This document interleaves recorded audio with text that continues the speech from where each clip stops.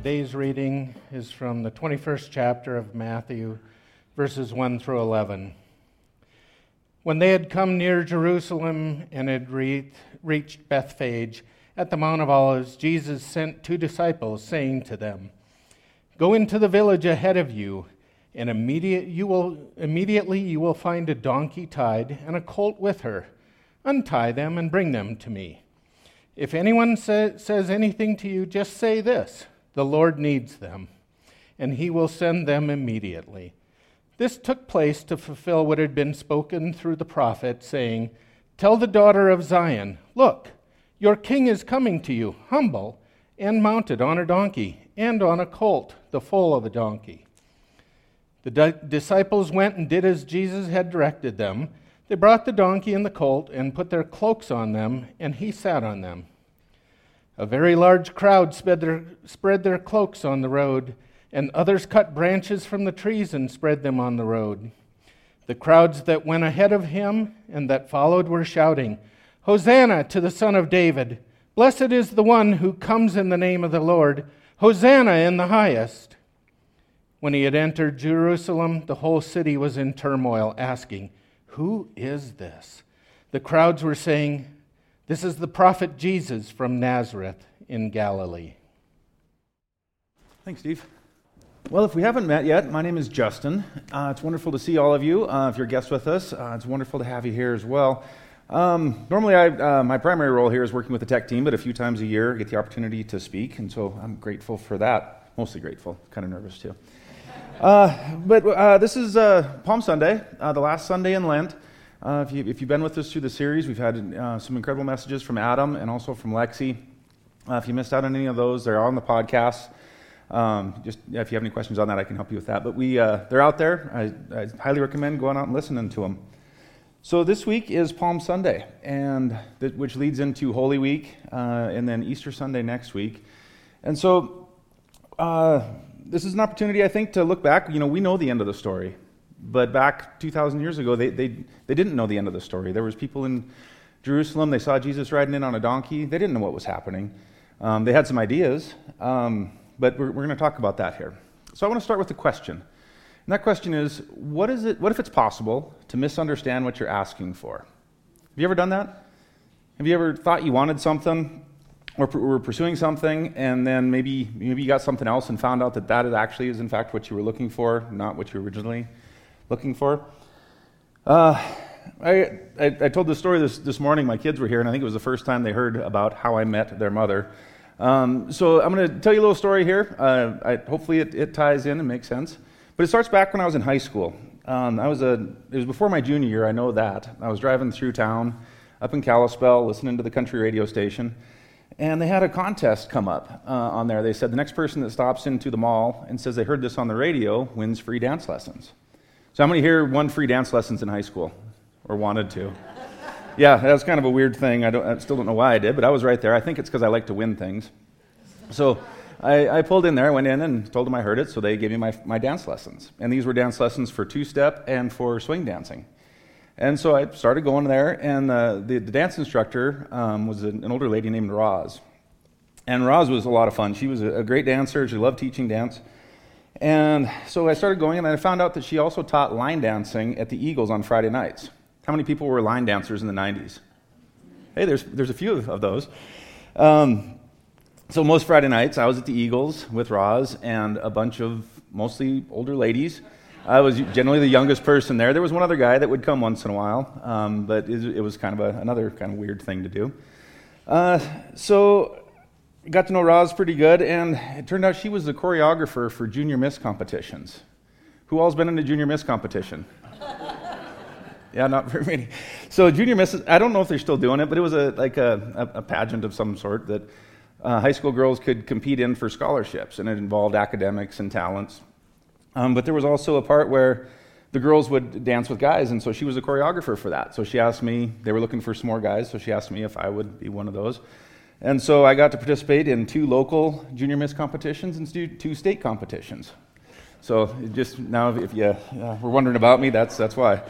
So fast forward a few years, and I was still living in Kalispell, and I had some friends. We hung out a lot together, and they told me they had a friend coming to town that was applying for a job, and she was going to be there that weekend. And so, of course, the first question I asked was, well, is she cute? And they said, yep, but don't even think about it. You don't have a shot with her at all. And, of course, I've kind of, pushed back on that a little bit. And I said, of course I do. I said, if I want a date with her, I'll get one. And they said, no, I don't think so. You won't even get her last name. And, of course, I thought, well, this is easy. How hard is it to get somebody's last name? All you got to do is ask, right? So I said, I'll take that bet. And we actually had a money bet on it. It's a little bit embarrassing. So she shows up. They all show up, and I get to meet her. And we're hanging out. And, that night we did do some dancing. And I was really trying hard. I was pulling out all the stops, trying to get her last name. I was coming at it from different angles, using every bit of charm that I had, which wasn't enough, apparently. But then I actually, in our conversations, I was really kind of thinking like, well, I kind of like her. She's actually really nice. So towards the end of the night, I apologized to her. I said, I got to admit something. This is kind of embarrassing. But I made a bet that I could find out your last name, so if you're wondering about the weird questions. And she said, oh, I know. She said, I was on the speakerphone on the other end while you guys were making the bet. So I really, I had no shot there. But eventually I did get a date with her, and she did tell me that the fact that I could dance kind of saved me a little bit there, even though I was kind of an idiot. She was okay. She liked the fact that I could dance. So I set out trying to get her last name, and it ends up she now has my last name. So it worked out pretty good for me. But what about you? Has there been some times when you've had something that you thought you wanted, you were working on a specific direction, maybe a school you wanted to get into, or a job you were pursuing, or a relationship, and it just didn't work out? Maybe it was about a possession, a thing. My little brother, I remember when we were kids, I think we were probably, he's 2 years younger than me, he was probably 5 or 6. We went shopping for winter coats. And we got to the store, and he picked out this coat that he really wanted. And my mom was saying, no, I don't think you want that one. We're not going to get that one. It was hot pink, really, really bright. And he was adamant. He wanted that coat. So he ended up, he wore her down. He got the coat. And we walked outside, and he just started crying. And we were like, what's going on? Did he get hurt or what? And he said, the sun hurts my eyes. It's too bright. So we ended up taking that coat back and returning it. So it can be around even things that we have. So I want you to keep that in mind as we're going through this morning. Like what's something that maybe it's possible that we misunderstand what we're asking for. So this morning we're looking at Jesus' triumphal entry into Jerusalem. So I think the first question is, why were they going to Jerusalem? They were going there because it was Passover. It's something that they would have done. It was a traveling festival. They would have been going for Passover. Jesus and his disciples, but this year was different. They weren't just going, for Passover. As they were coming into town, Jesus said to his disciples to go and get a donkey and her colt and bring them back. Now, can you imagine what the disciples might have thought there? This has all been prophesized. Back in Zechariah 9, verse 9. Oops, I turned to it really quickly last time. It says this was a prophecy that said, "Rejoice greatly, O daughter Zion! Shout aloud, O daughter Jerusalem! Lo, your king comes to you, triumphant and victorious is he, humble and riding on a donkey, and on a colt, the foal of a donkey." So this is something from Zechariah. So from their religious experience, they would have known this is a big deal. Jesus asking them to go get a donkey and the colt. And can you imagine the guy that the disciples came and asked, and saying oh, what's happening here? We know about this. We know this might happen. And now it's actually happening. So they go and they get the colt and the donkey. And then we heard in when Steve was reading, they come into town. And the people, they know about some of the miracles that were performed. And they were so excited. They were shouting, Hosanna, Hosanna. Blessed be the one who comes in the name of the Lord. And this also comes from earlier times. This comes from Psalm 118. So let's talk about Psalm 118 a little bit that Teresa read.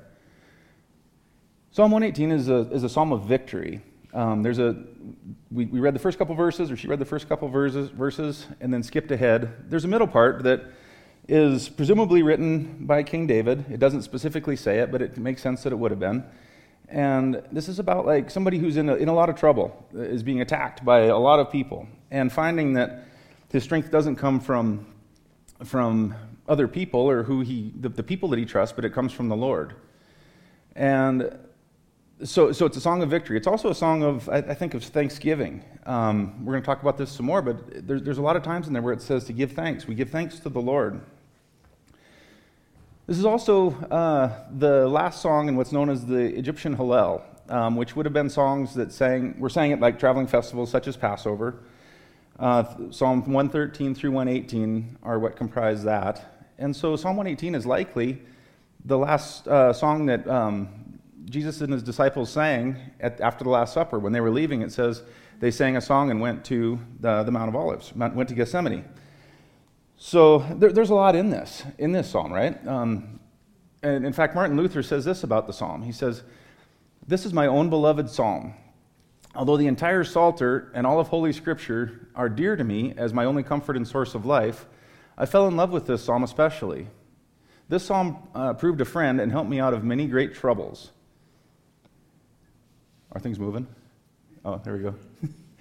"As a result, it is dearer to me than all the wealth, honor, and power of the Pope, the Turk, and the Emperor. I would be most unwilling to trade this psalm for all of it." So this is something that Martin Luther, he claimed this as his own beloved psalm as a source for his strength. So Psalm 118, I think, also is, it talks about some historical things. It's also prophetic.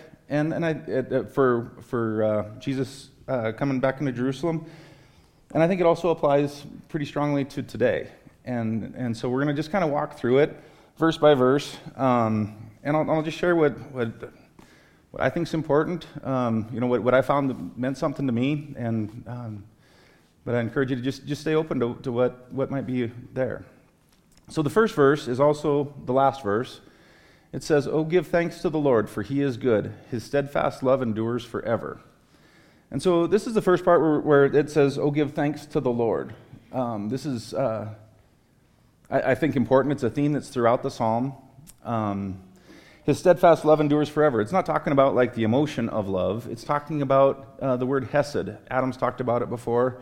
We'll be talking about it more in August when we go through the Ruth series. But hesed, which is more of a covenant-type love, something that is much stronger, that can't be broken. His steadfast love endures forever. And then we skip ahead in the psalm down to verse 19. It says, and this is kind of a call and response section. So it says, "Open to me the gates of righteousness, that I might enter through them and give thanks to the Lord." And then the response to that is, "This is the gate of the Lord. The righteous shall enter through it." And then the next verse says, "I thank you that you have answered me and have become my salvation." So again, this is a call and response, but another thank you. I thank you that you have answered me. Gratefulness, gratitude, and become my salvation. And then the next verse, I think, is repeated in the Matthew section that Steve read, that says, "This stone that the soldiers rejected, or the builders rejected, has become the chief cornerstone. This is the Lord's doing. It is marvelous in our eyes." Now, the stone that the builders rejected, again, this is in the psalm that Jesus would have known, his disciples would have known, the Israelites would have known this psalm, and had been singing it for years. And so the stone that the builders rejected has become the chief cornerstone. And then he refers to it in Matthew verse 21, or chapter 21, verse 42, which is a little farther past where Steve read. It says, Jesus said to them, "Have you never read in the Scriptures, the stone that the builders rejected has become the cornerstone? This was the Lord's doing, and it is amazing in our eyes." So Jesus is referring to this psalm in that section. And then it says it was amazing and it was marvelous in our eyes. What I understand on the translation in that is what they meant was like they don't understand it. This is something we don't understand. This is amazing. It's a mystery. We don't understand this, but somehow the stone that the builders rejected has become the chief cornerstone. Mark and Luke are pretty similar in how they recount that. Acts is a little bit different, and I think it's worth mentioning. Acts 4, verse 11 says, this is when Peter and John were before the council, and it says, verse 11, almost, yeah. This Jesus is the stone that was rejected by you, the builders. It has become the cornerstone. And so again, it was referenced here, but it was more pointed, more directed at the religious leaders of the time, saying like, no, you guys are the ones that rejected him. But who else rejected Jesus? The political leaders of the time, the religious leaders of the time, the Israelites, the people. That we're going to see a little bit of this week as we get ahead in the Gospels. The people rejected him. They had an opportunity to set him free, and they didn't do it. His own disciples rejected him, right? Even though they were the closest ones to him, and they, from our viewpoint 2,000 years later, they should have known what was happening here.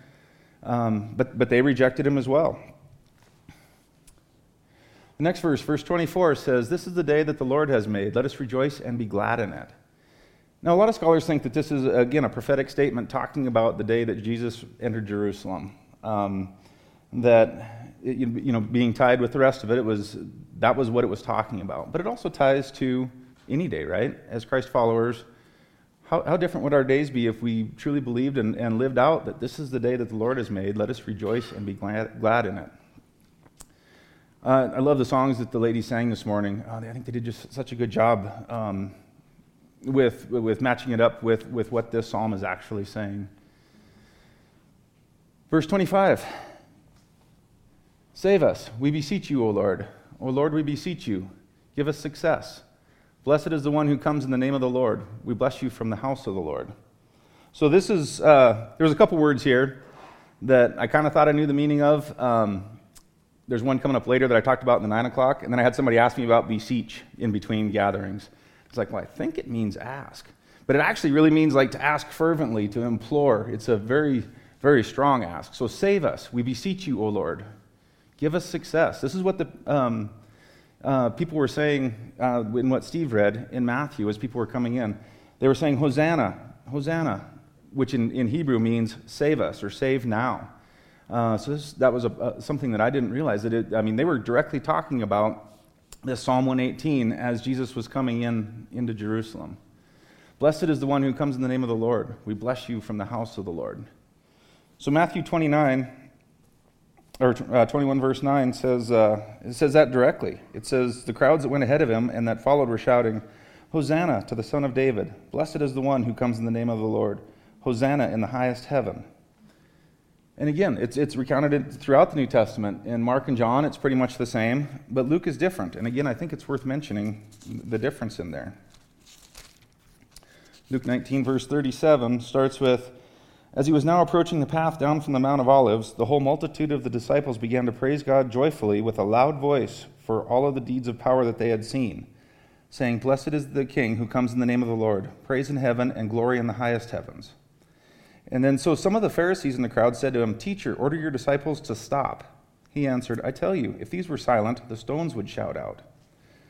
So again, I think this is about where Jesus is really coming forward and saying, "No, I am the Messiah." Having the donkey, riding in on the donkey. He, in this case, he knew that the people were calling him the Messiah. The Pharisees knew that they were calling him the Messiah. They wanted him to stop, and he said, "Look, I can't stop it. If these people don't say it, even the stones will cry out." So the next verse starts with, "The Lord is good and has given us light. Bind the festal procession with branches up to the horns of the altar." And again, this is a time talking about some prophecy and also what was probably happening at the time. The Lord is God and he has given us light. Jesus, later in the New Testament, says Jesus is the light of the world. Bind the festal procession with branches up to the horns of the altar. Now, this would have made sense in Passover, is what they do with the sacrifice when they would bind them to the altar, but I think it also relates to Jesus, what's coming up with the cross. And the next verse 28. "You are my God, and I will give thanks to you. You are my God, I will extol you." Extol is another one I looked up because I wanted to know what that one was. And that's just praise enthusiastically. I will praise you enthusiastically. How often do we do that? Sometimes, but it's "You are my God, and I give thanks to you." Once again, being thankful and giving God praise. "Oh, give thanks to the Lord, for he is good, for his steadfast love endures forever. So what were the people looking for? They recognized him as the Messiah, right? They knew from him riding in on the donkey. They knew from the miracles. They really believed that he was the Messiah. He was coming to save them. What were they looking for? What type of king were they looking for? I think they were looking for a warrior-type king. In those days, the warriors would show up, with the kings when they were coming to do battle, would show up on a horse or with chariots, and they would come riding in, to conquer whoever they were coming to fight. But what were they given? They were given a humble king. Jesus came riding in on a donkey. He didn't come to fight, to create a war, to do any of that. And so what happened? They rejected him, right? The people rejected him. His own disciples rejected him because he wasn't the type of king that they were looking for. A couple weeks ago, Adam shared with me something out of a book he was reading, and we were talking about some other things, and it's a book by C.S. Lewis called Letters to Malcolm. And so I'm reading that book now, and I think it's definitely worth reading. And in that book, he says, "It seems to me that we often, almost sulkily, reject the good that God offers us because at that moment, we expected some other good." How often does that happen? That our sadness, our disappointment comes from not because of something bad happened, but because what we wanted to happen, what we thought was going to happen, isn't what happened. Because it was something else. We misunderstood maybe what we were actually asking for. So I think there's a couple verses in this that are worth maybe thinking about this week, maybe paying attention to and thinking about. Again, I found it helpful for me. We didn't do verse cards on these, but I think there's value in this. The first one is the first and last verse. "Oh, give thanks to the Lord, for he is good. His steadfast love endures forever." There's a lot of power there, right? If we can truly believe that God is good and that his love endures forever, man, that really is something to be thankful for. And the second one is, this is the Lord's doing, and it's marvelous in our eyes. It's amazing in our eyes. It's something that we don't understand. Sometimes that's okay. I think that is part of being a Christ follower, is embracing the mystery. That, this is the Lord's doing, and I don't understand it. It's amazing. It's marvelous in our eyes, but it's a mystery. This is the day that the Lord has made. I will rejoice and be glad in it. Again, if we can lean in onto that, if we can truly believe that this is the day, today is the day that the Lord has made, let us rejoice and be glad in it. So I think a lot of what we're talking about today is joy, and what it means to be joyful. It was a little over 10 years ago. I don't remember exactly what year it was. We were selling a vehicle. We had kind of outgrown the one we had. We had too many car seats to what would fit in the car. That's when I graduated to a minivan for a while. So we were selling an Xterra, and I had somebody call. They wanted to come see it. They were looking to buy it for their daughter, and so he showed up, and we were talking, looking at the car, chatting, and there was just something different about him. And some of you, I've told this part of the story to before, but there was something different about him, but I didn't know what it was. But I knew that he was somebody I kind of wanted to be around. So I asked him what he did, and he said he was a pastor at a local church. And so that Sunday, I was at that church, and I went there because there was just something different. This past week, I listened to the podcast that Adam referenced last week about finding joy. It's on the Word on Fire podcast. It's on the mind map. And he went through and he was explaining things, and it hit me. I was like, that's what it is. I had never articulated what it was about him, but he was just a joyful person. He didn't say anything about God or Jesus or anything like that in our conversation, but there was just a real sense of joy with him, and I know that's what it is. Why I was attracted to talking to him and wanting to go hear him and whatnot. I was there for a couple years, and then I ended up finding Narrate and been here ever since. But in that podcast, he also says, Satan hates a joyful Christian, and that makes a lot of sense. So in the podcast, it talks about how do you become joyful, and he has a whole series on it. But the one thing that he starts out with is gratefulness, being thankful, finding things to be thankful for. It's easy to jump on our phones or on the news and see things, and it makes sense why we do it, looking for where are the problems in the world, what do I got to watch out for, how do I stay safe? But what if we spend a little more time focusing on the joy, being on the things we can be thankful for? Give thanks to the Lord, for He is good. His steadfast love endures forever. So this week, a question I'll leave you with is, what if it is possible to find good in a situation where it just isn't the good you expected? What situations do you have going on right now that you're working on that things aren't going the way you wanted, but maybe there really is some good there still? This week as we're leading into Easter, I think it's an excellent time for reflection, this last final week of Lent, looking at we have the benefit of knowing, 2,000 years after it, we have the benefit of knowing what happened and how it ends up. But back then they didn't. They were looking for a certain king. He wasn't it. And I'm just so grateful that it turned out the way it did. So as the band comes back up, we're going to get ready to take communion. And if you haven't taken communion with us before, we start on this side, we have bread, and there's gluten-free options as well. We have the wine and juice on this side, and just kind of follow through on the line, the people in front of you. There's really no requirements for taking communion. If you identify as a Christ follower, you're welcome to take communion with us. If you want to have the conversation around baptism, myself or any one of the staff would love to have that conversation with you. And also, you don't have to take it. If it's not something that you want to do or are comfortable with, you don't have to do it. Just let people go on by. All right. Heavenly Father, I want to thank you for this morning. I want to thank you for your love that you have for us. And it's a love that can't be broken. I just ask, Lord, that you'll be with us this week. Help us to take this week and remember the sacrifices that you made for us, the mystery of it all, how it works out. And I just ask that you'll help us to put our trust in you, not in people, not in celebrities, not in politicians, but put our trust in you for what you have for us. Thank you. In Jesus' name, amen. Thanks for listening. If you'd like to learn more about Narrate Church, find us online at narratechurch.org or look us up on Facebook or Instagram.